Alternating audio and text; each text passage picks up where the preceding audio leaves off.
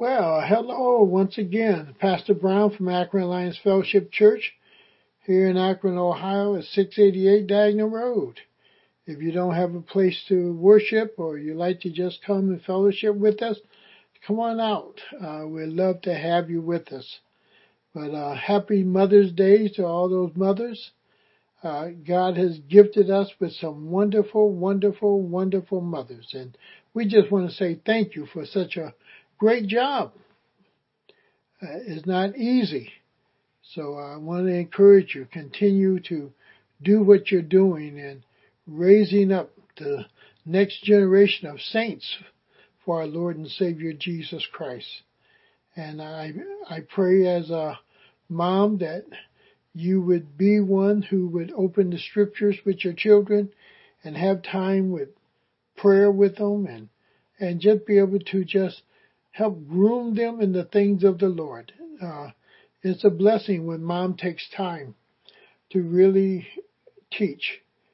And today, there seem like there's so few men in the house or in this thing called family that a lot of women have had to step up. And I praise God for that. And if it were not for women, half our churches would not be open even. So we owe a great deal to the women of today and their faithfulness to the Lord. And men, somewhere we got to step up. I don't know when, but that challenge has to come. That we step up and be the godly men that we're called to be for the Lord Jesus Christ. But women, mothers, I again just want to say thank you for all that you have done and that you're doing. And just keep the good work up. Our God has a special reward for you. For the fruit of the womb is His reward, not ours. And you're taking care of God's child. Not so much your child, but God's child. Amen. Well, we're going to continue on in this area of end times. Recognizing that we don't know the times of when certain things are going to take place. We don't even know the exact order in which they're going to take place. Some things we do know have to happen before other things take place. But we really just don't have a real detailed step-by-step order. But we have enough to do what Jesus told us to do. To be watchful and to be ready. That's what we are to do. Be watchful and be ready. Now, being watchful doesn't mean to sit around doing nothing. It means you're actively witnessing and doing the work that the Holy Spirit would guide you through.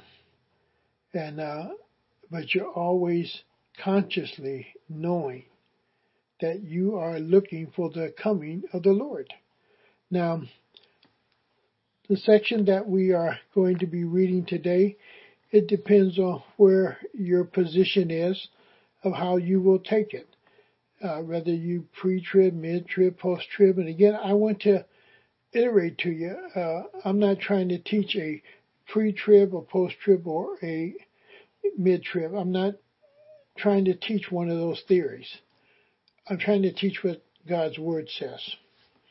But sometimes when we're looking at it, some people who hang on to one of those theories try to say, well, this I won't experience because I'm out of here. This won't happen because of this. This won't happen.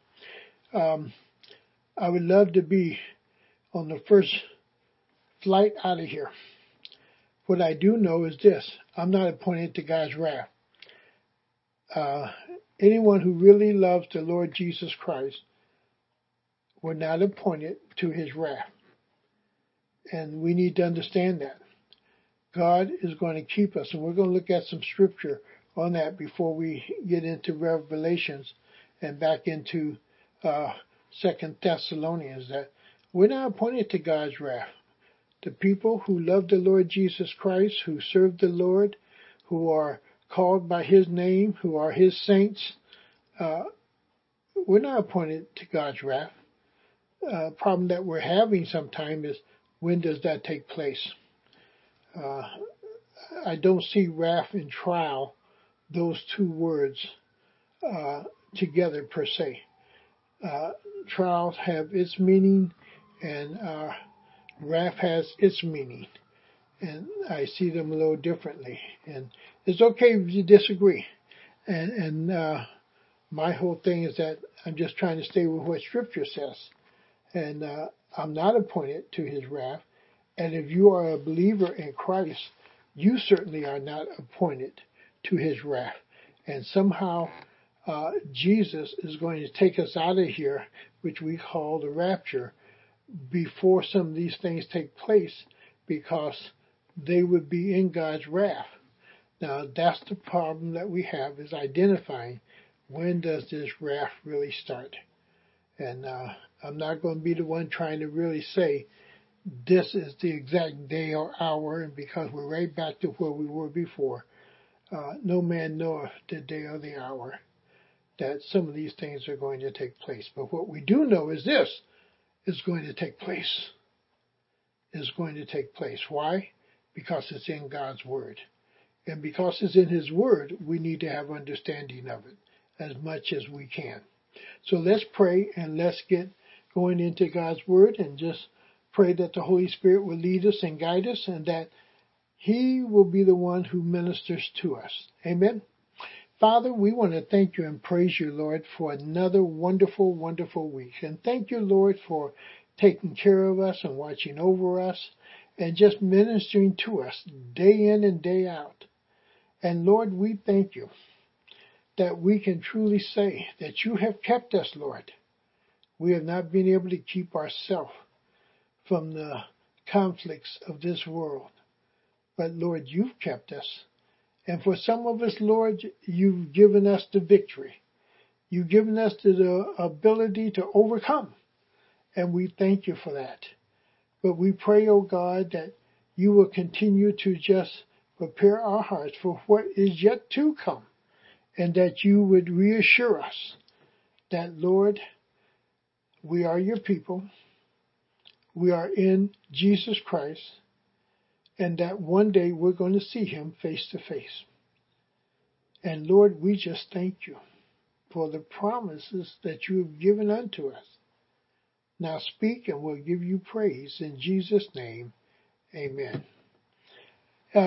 Let's look at this area just for a moment, that we are not appointed to his wrath, because we're not. And we need to understand that there is no condemnation unto us, because we've already in one sense been judged, and yes, we're going to sit at the judgment seat of Christ.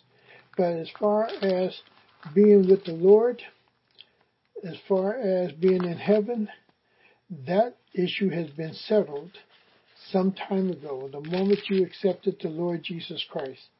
And in Romans 8:1, it doesn't use the word wrath, but I do want you to take a look at this with me, because it just come to my mind. But look what it says.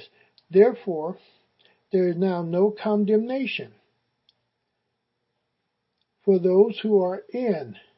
An important word there is in. Are you in Jesus Christ? That's what's important.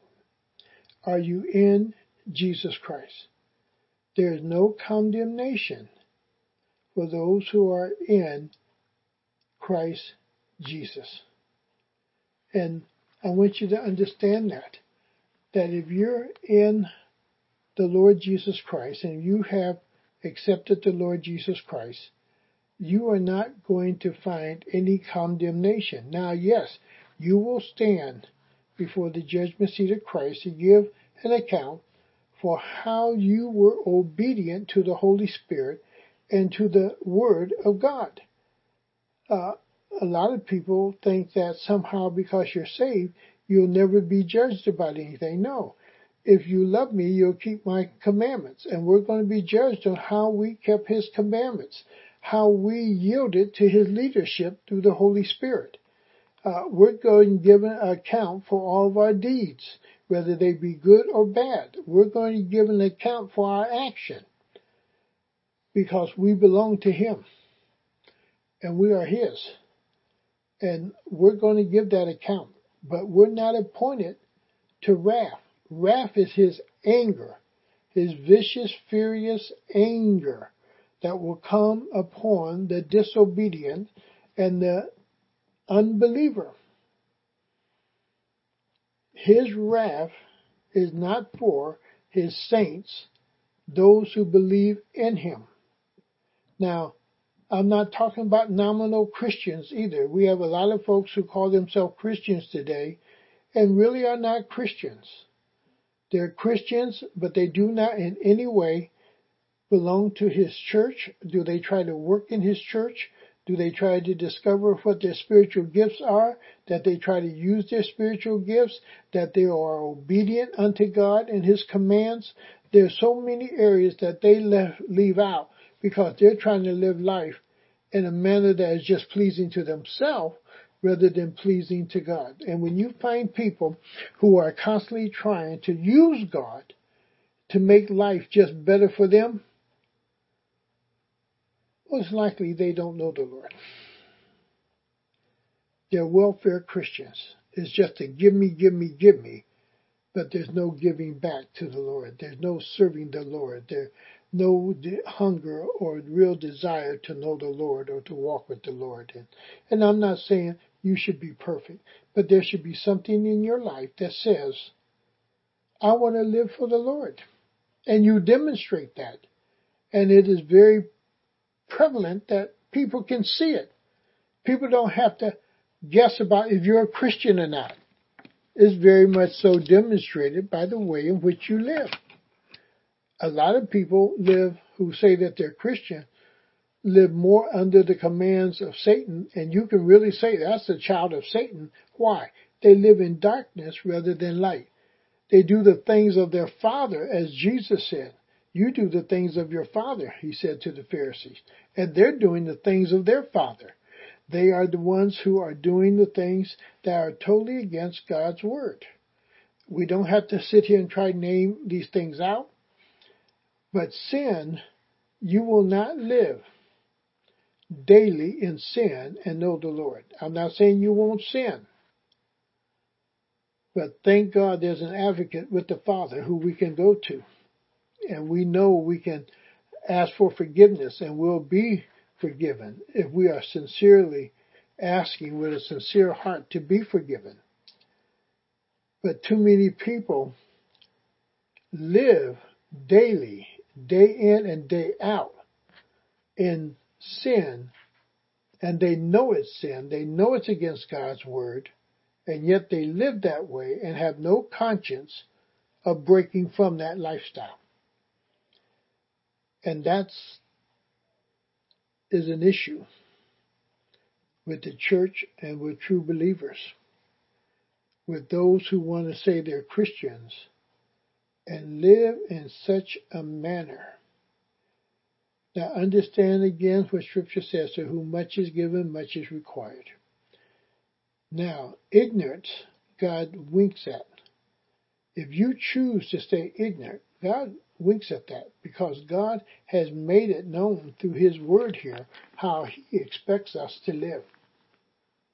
And He has set forth a certain behavior for Christians, for godly men, for godly women, godly children. He covers all of us. And it's up to you and I to get into this and understand what God expects. Not what I think, what I should know that comes from this word. And that's what's important. Now, that area where we're not appointed unto His wrath, we need to really understand that because we're not. And I want to make that very clear. Go to 1 Thessalonians 5:9 because he tells us there that we're not appointed to the wrath of God. And don't never allow someone to tell you that you're going to go through God's wrath. Now, I'm not saying there won't be some tribulation, there won't be some trials, there won't be some testing. Again, I'm looking at the two words that are different. And he says in 1 Thessalonians chapter 5, He says, for God did not appoint us to suffer wrath. We were not saved for the purpose of him pouring out his wrath upon us. That is removed from us. The moment we accept the Lord Jesus Christ, and I want to say this because I cannot be the judge of men's hearts, and the heart is deceitfully wicked, and who can know it but God? But God does know our hearts, and it's a sincere heart. And if you really ask the Lord Jesus Christ to be your Savior, and you just weren't doing it because somebody was leading you through a prayer, or you were just doing it to satisfy mom and dad or grandma, grandpa, you were just doing it to satisfy some friends, you're not really saved. You said some words and you remember that you said some words. But did you say them with a sincerity of heart, truly meaning that you wanted Jesus Christ to forgive you of your sin and be Lord and Savior of your life? Did you sincerely mean that? It makes a difference if you truly meant it, or you just said the words because somebody told you, follow me in this prayer or say these words. It's something that has to come from you. And it has to be your true confession that you truly believe that Jesus Christ died for your sin and that God brought him back from the grave and that he ascended into heaven and he lives there with the right hand of the Father. You have to really come to a place that you're willing to believe that and that he's coming back again for his own. Do you really believe that Jesus Christ is alive and that one day he's going to return? Because that's what we're going to be talking about. Because one day he is. And he's going to return, not for the purpose of salvation, giving men salvation. He's going to return and ask for you to give an account of why you did not receive him, why you refused and why you rejected him. So he says, for those who are saved, again, for God did not appoint us to suffer wrath, but to receive salvation through the Lord Jesus Christ. To receive salvation that removes us from his anger. We're no longer at war with God. We're no longer fighting with God. And there was a time that we all deserved his wrath. Go over to Ephesians. Ephesians chapter 2 and verse 3. There was this time that, yes, we all were deserving when we were outside of Christ. And when you were not in that body of Christ, and you had not accepted the Lord Jesus Christ, you deserve the full measure of God's wrath upon your disobedience to him. So he says there, Ephesians 2:3. Let me get there. Oh boy. He said, all of us also lived among them at one time. We all were sinners. That's why he says all have sinned. We all lived among unbelievers and sinners at one time. I could even say this. We all have sinned and lived in a sinful manner and in a sinful state. We were living without Jesus Christ as Lord and Savior of our life. And there are those who say, I haven't done anything wrong. I've been good all my life. You are still without Christ. And therefore, you are a sinner. Because there is something in your life, because you even refuse to accept the Lord Jesus Christ, would be the greatest sin. The rejection of him, of his love, and a denial of the work that he did on Calvary on our behalf. And he says, all of us also lived among them. Them who? The unbelievers. We were all unbelievers at one point. We didn't come here out of mom's womb, shouting, "Hallelujah! Praise the Lord! I love the Lord Jesus Christ." We didn't come forth from the womb in that manner. And it was some time before many of us came to a saving knowledge of Jesus Christ. Praise God for those who accepted the Lord at a very early age. I didn't accept the Lord until I was in my late 20s. And that changed my life. And that's the part that we have to recognize. So what was I doing before then? I was living with the world. I was living with those who loved to drink, loved to party, loved to womanize, do this and do that, do all the other things. And the whole process is that we were not perfect people. We were sinners. And he says all of us also lived among them. We lived among those individuals. We partied with those individuals. We ate with those individuals. We had discussions. And a lot of times it was foolish discussions. We would discuss anything. We talk about anything. And the whole thing, it was just foolishness, really.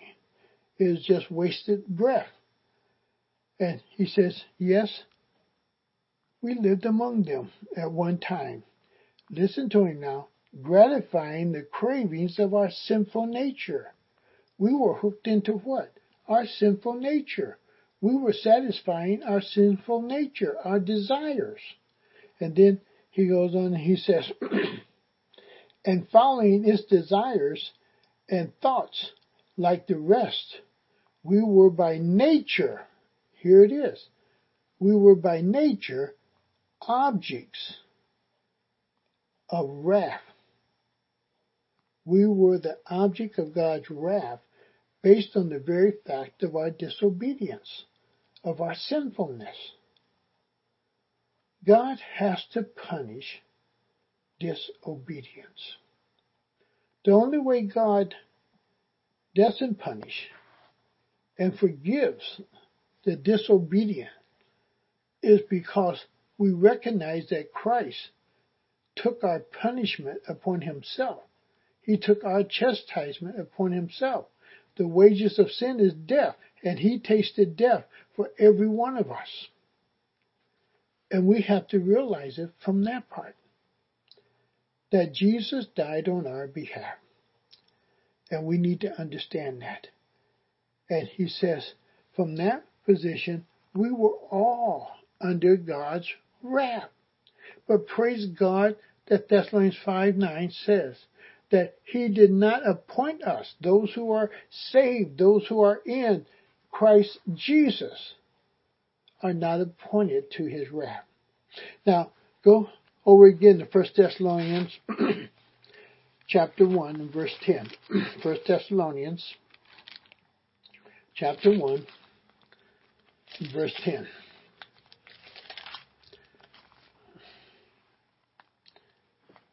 He says,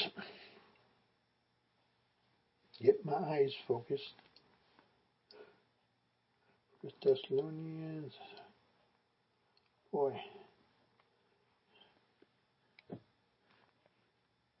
Can't find my number. There it is. Something about, they says in Proverbs, the hearing goes, the eyes goes, and the seeing goes. Well, I'm at the age where all of them are going. So it takes me a little time sometime to eat. I'm the last one getting up from the table.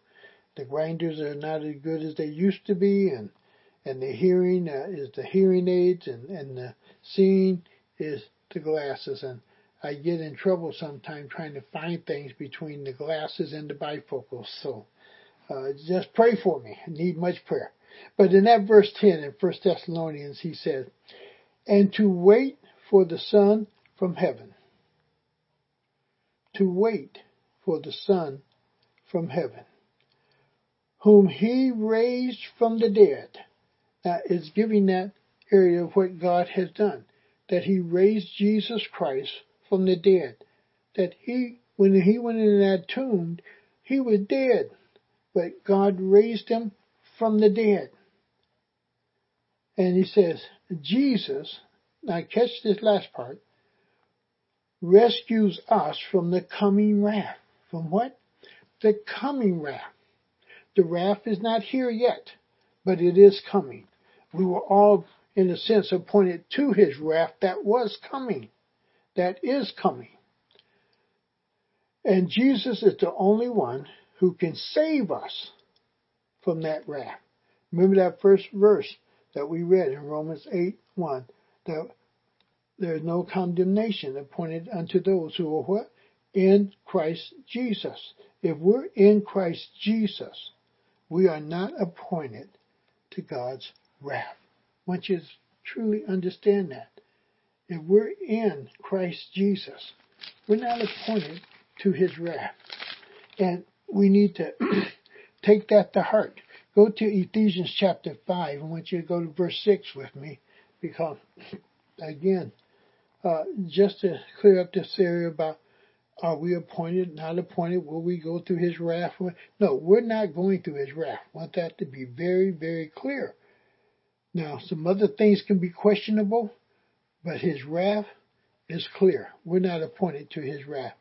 So in Ephesians 5:6 it says, let no one deceive you with empty words. Because of such things, God's wrath comes on those. Now take this to heart. Listen to what the word says. God's wrath comes on those who are disobedient. Who are disobedient. Disobedient to what? To his word. And who are willing to obey another rather than him. And that's where the man of lawlessness come in. That's where the Antichrist comes in. We have a choice now. Are we going to believe the Antichrist, or are we going to believe the Lord? The Antichrist is already in the world according to 1 John. And there's going to be one who is yet going to set himself up in the temple of God, who is claiming to be God. The question will be, who will the people believe? Well, we have some of that going on today in a sense. We have a lot of other so-called gods that people have to choose from, and it's a tough world out here that you have to choose, and you have to study, and you have to really seek to know the truth. That's on each and every one of us. You just cannot go about believing whatever you think you want to believe. You're going to have to ask yourself, is Jesus Christ truly God? And can you take his word, apply it to your life, and see him performing and working in your life? So, go over to 2 Thessalonians, because we want to kind of like hammer this out a little bit, because there's going to be this deception. And deception is something that Satan has used for years. He comes as an angel of light. He is the father of lies, according to John and according to what Jesus says, that he is the father of lies. And he's going to deceive, and we're going to find that there's many people who will follow after him. And then when we get into Revelation chapter 13, we will see even more. So, following after the Antichrist, or after the beast, or something that is not of God, is not something new, but it's going to hit a record high.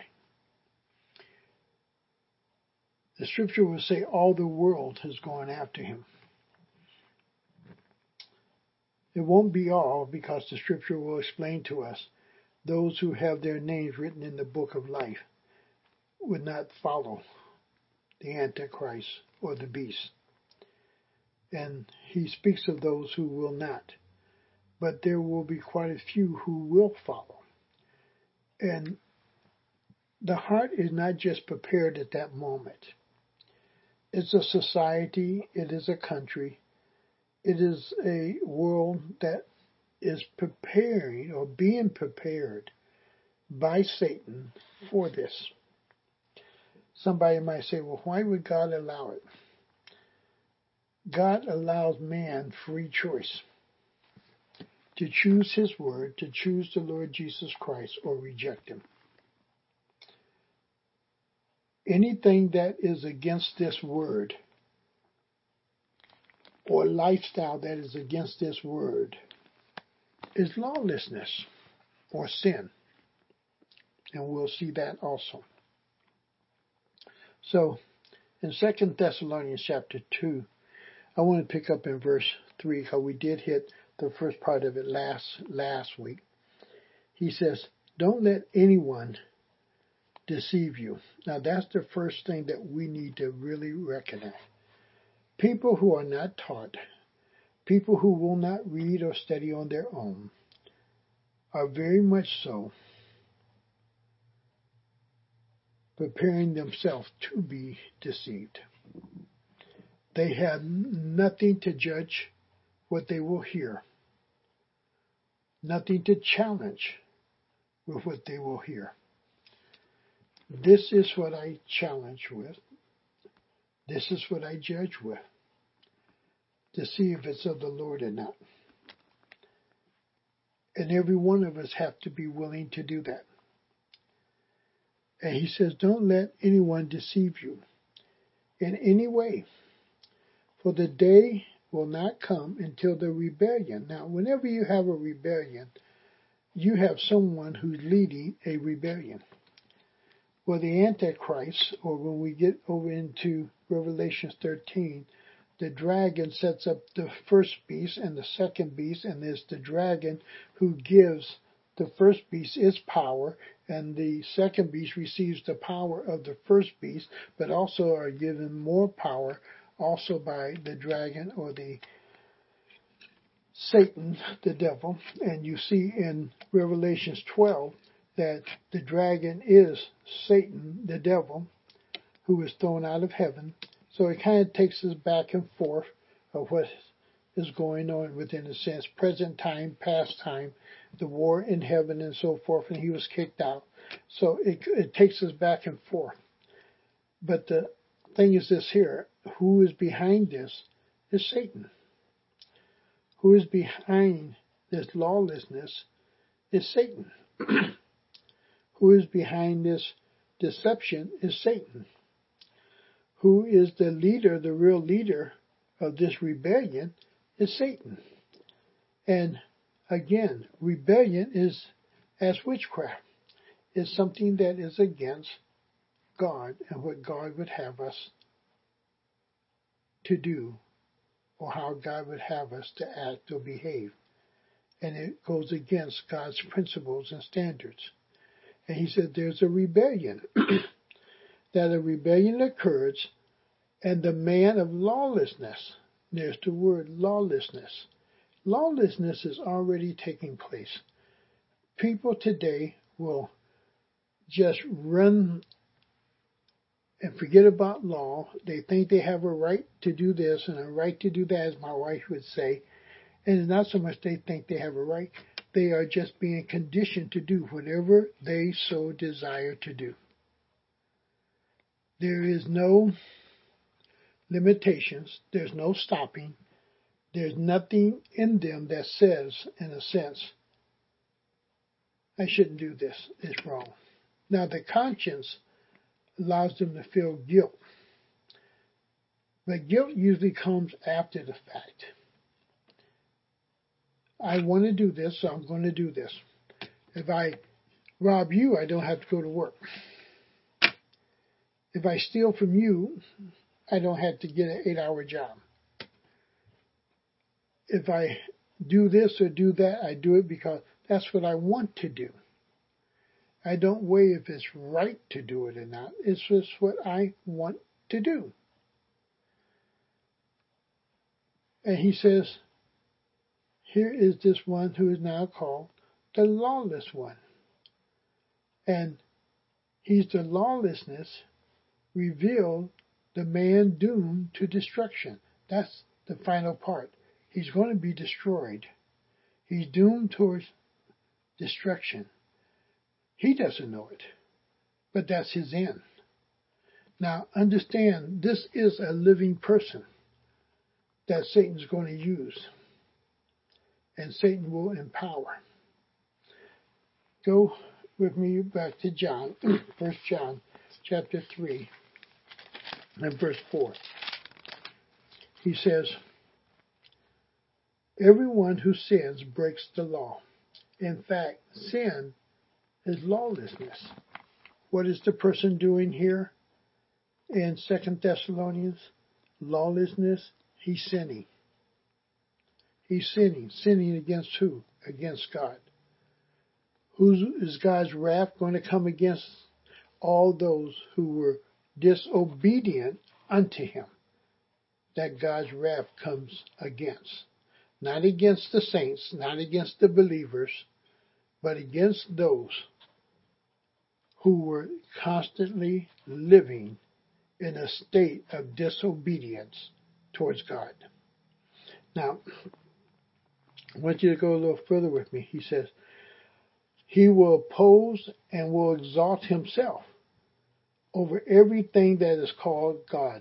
Everything that is called of God and that is of God, he's going to oppose it. We're seeing so many things of God that's being opposed today.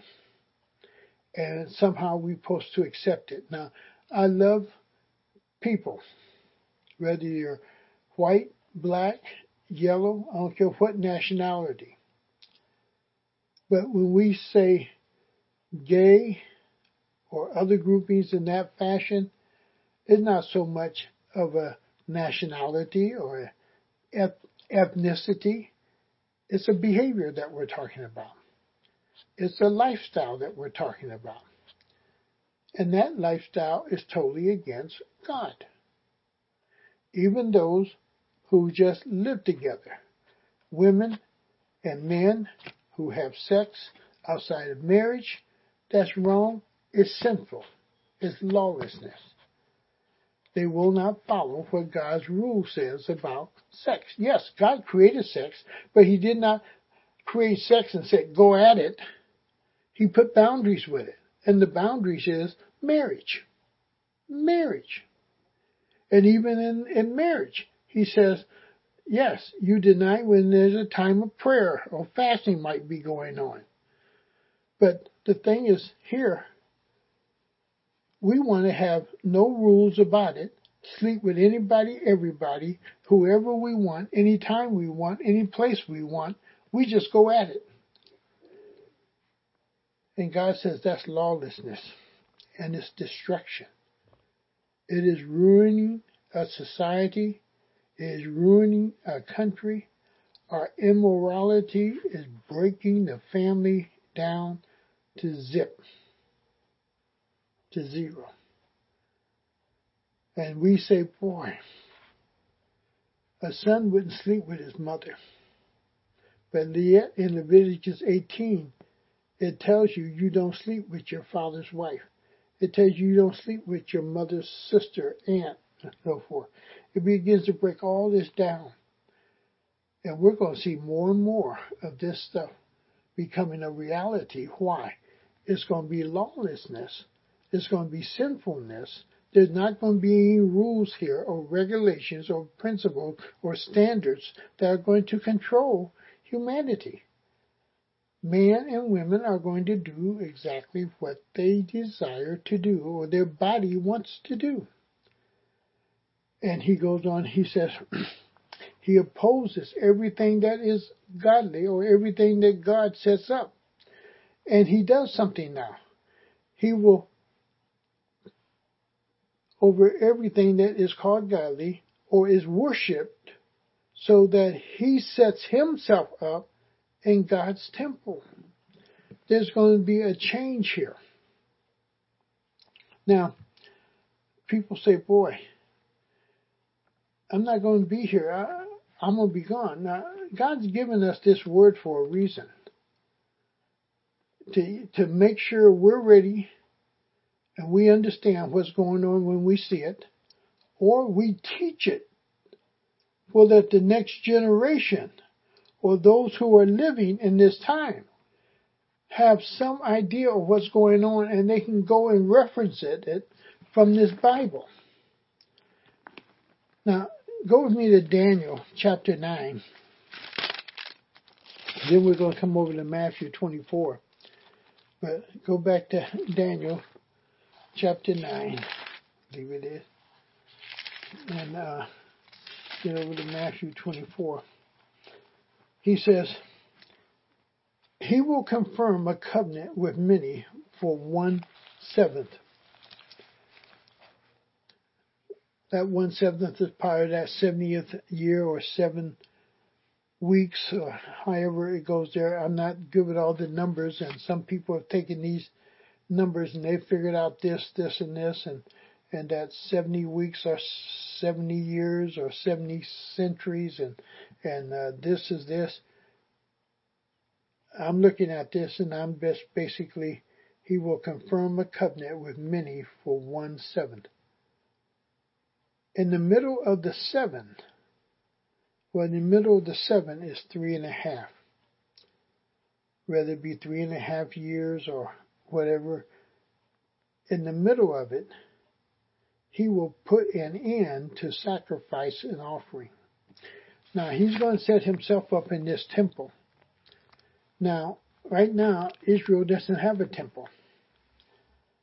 But somehow Israel is going to be able to build a temple. Now, don't think that the dome have to be destroyed in order to build the temple, because new foundings have found out that the Muslim dome does not sit where the temple sat, and that the temple can be built without bothering the Muslims' dome. And I know years ago I thought, well, boy, there's going to be a war just about tearing that dome down for the temple to be built. Now, new findings have found out they don't have to tear that down or fight about that. They can build on the foundations of the old temple, because that is now where the temple was at.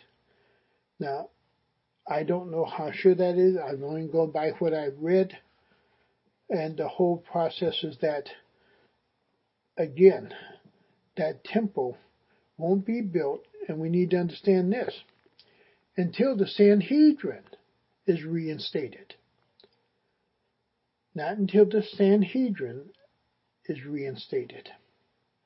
And I don't have time to go into all of that, but it's some fascinating reading about the purpose of the Sanhedrin being reinstated, because they were the ones who were over the sacrifices and so forth that took place in the temple. But what we need to understand, that He's going to call Himself God in the temple. So someplace this Antichrist is going to be in such a position that he's working with a Jewish nation or rabbis, and they're going to somehow build this temple in that first 3.5 years of this 7-year time. But in that middle of that 7, this Antichrist, this one who will set himself up in the temple, calling himself God, will somehow break with the Jewish people. Now, listen to what it says here. He will confirm a covenant with many for 1/7. In the middle of the 7, he will put an end to the sacrifices. So he's going to change on them. He's going to switch. He's going to stop the sacrificing. And that's what it says there, that he himself will be worshipped. He's going to stop all the worshiping, in a sense, that goes to God from the Jewish people in that temple, and switch it over to himself. How does he do that? That's answered over in Revelation 13. So he comes back and says, again, in the middle, He will put an end to the sacrifice of the offering, and on a wing of the temple he will set up an abomination. That's what Matthew 24, I believe it's 15, talks about then. He will set up an abomination. He will set himself up to be God, or as we will read of the beast, an image of himself. And a wing of the temple he will set up an abomination that causes dissolution until the end that is decreed is poured out on him. God has an end. There's a time that God says it's going to be enough. And Jesus is going to come back, and this thing is going to end very quickly. It's not going to be a drawn-out war. It's just going to be a word from his mouth, and it's over. Go to Matthew 24.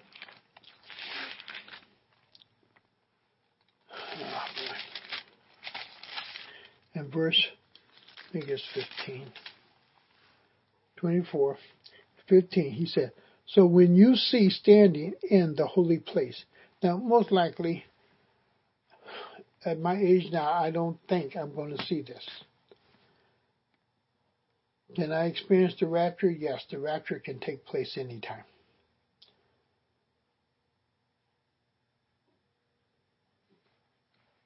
This is the ones that we begin to look at the signs, his second coming.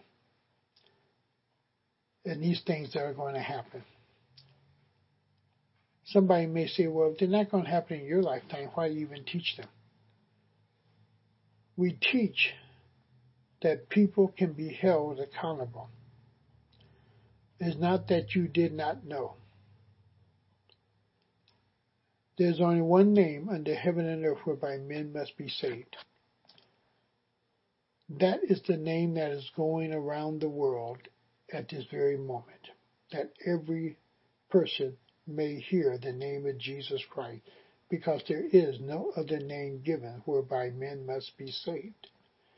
Even to the point, as we read Revelation, we will find that there will be angels sent to the four corners of the earth declaring that name, that everlasting gospel, the name of our Lord and Savior Jesus Christ. God would not have us to be ignorant, but we can choose to be ignorant. And most of the time with us, that's what takes place, is that we choose to be a people without knowledge and without understanding or knowing. We're not going to know everything. We can know some things, and we can know enough of what God wants us to know in order to make good decisions. And that's why God shares his word with us, that we can make good, sound, spiritual decisions about everything in life. But in Matthew chapter 24 and verse 15, he says, so when you see standing in the holy place the abomination that causes desolation, spoken through the prophet Daniel, let the readers understand. Here he is standing in the temple in 2 Thessalonians chapter 2, declaring himself to be God. We got a little time left. Go over to Revelations 13. Yeah, I keep talking about it. We better get there.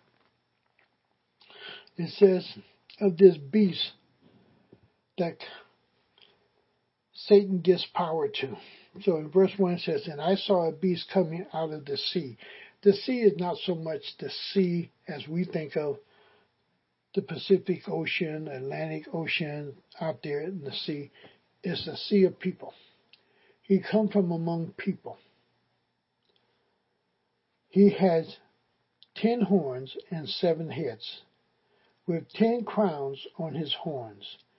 And those are countries or kings and so forth. But yet they all follow him. On each head a blasphemous name. The beast I saw resembles a leopard, and here comes the character of this beast now. as it describes a leopard, but had feet like those of a bear, and a mouth like that of a lion. Now listen to where his power comes from. The dragon gave the beast his power and his throne. So it is not something that the beast gathers on his own, per se.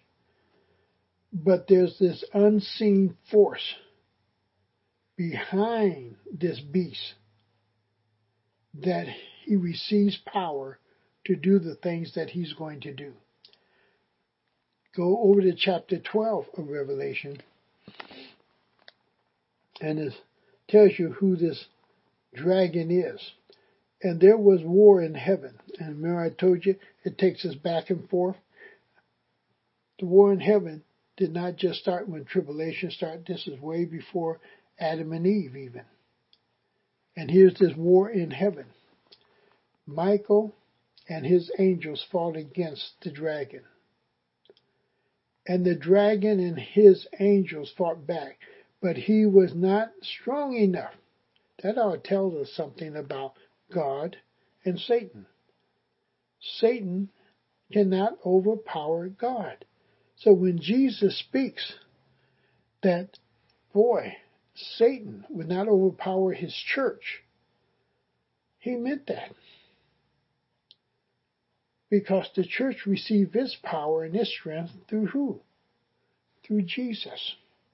And the gates of hell will not prevail against it. And he says, this dragon and his angels fought back, but he was not strong enough, and they lost their place in heaven. They lost their place. They were put out of heaven. We don't know date, time, but what we know is that they were put out of heaven according to Scripture. Now, look what else takes place here.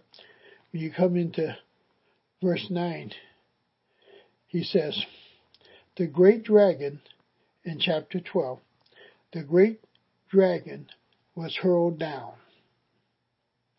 That ancient serpent called the devil, or Satan. That great serpent called the devil or Satan. That's the dragon. The great dragon. And this dragon is the one who gives what? Power to this first beast. This first beast is a living man. And Satan empowers him. It's part of that triune part that it was God who empowered who? Jesus Christ, in a sense. And yet Jesus Christ being God, but he laid down his authority, his powers in a sense, in order to put on this flesh and blood and show us the example of how to depend upon the Father who would provide for us. Well, here is this beast who is now dependent in a sense upon this dragon, Satan, to be empowered to do the things that he's going to do. Now, stay here with me a little bit, because it's going to show this beast somewhat trying to duplicate something that took place with Jesus Christ. He says, the dragon gave the beast his power and his throne and great authority. One of the heads of the beast seemed to have had a fatal wound, but the fatal wound had been healed. A fatal wound that he could die, but yet he didn't die. He was healed. Jesus Christ was brought forth from the grave, brought back from death. This beast is being what? Being brought back, in a sense, from death. He goes on and he says, the whole world was astonished and followed the beast, because what was demonstrated and seen caused many people to be deceived and tricked into believing a lie or believing this one who opposes God and everything that is godly, and who will spin this lie that is talked about in 2 Thessalonians. And goes on and says, the whole world was astonished and followed the beast. Men worshipped the dragon because he had given authority to the beast. Well, if you're worshiping the dragon, who are you worshiping? Satan. What has Satan always desired? To be worshipped like God. To be worshipped like God. That has been the desire of Satan from the beginning. To be worshipped like God. And he begins to set this up.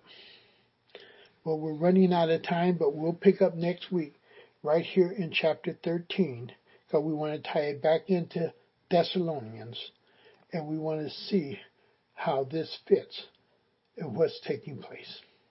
But we want to thank you for lending us your ear, and I pray that you'll go back over the scriptures that we looked at, and that you will allow God to speak to you in a very personal way. And the only thing you have to do is say, Lord, I'm reading these and I'm not having any understanding. Would you speak to my heart? Ask God to speak to you. And have a sincere desire to hear from Him. Will you hear it in an audible voice per se, like I'm speaking to you? Most likely not. But in here, you'll know it's not you, and it's not somebody else around you, but God is speaking. And don't be fearful of hearing what others might say, because God sometimes puts us in a room that people are talking and we hear our answers sometimes through other people. But God knew they were going to be there and you're going to be there, and this is what you asked for, and now He's giving it to you through someone else. So I want to challenge you, Lord, speak to me. Really ask Him to do it. Don't be deceived. Don't be tricked. God is God. The Holy Spirit is God. Jesus Christ is God. The triune God. God, speak to me. And He'll do it. And He'll take you places in this book that you thought you read and bring new understanding to them. Well, God bless you, and I pray as we go through this, and like I said, we're going to be on this study for a while. But I hope that we can bring insight and some clarity, not confusion, but more understanding. Not answering everything, but answering some things.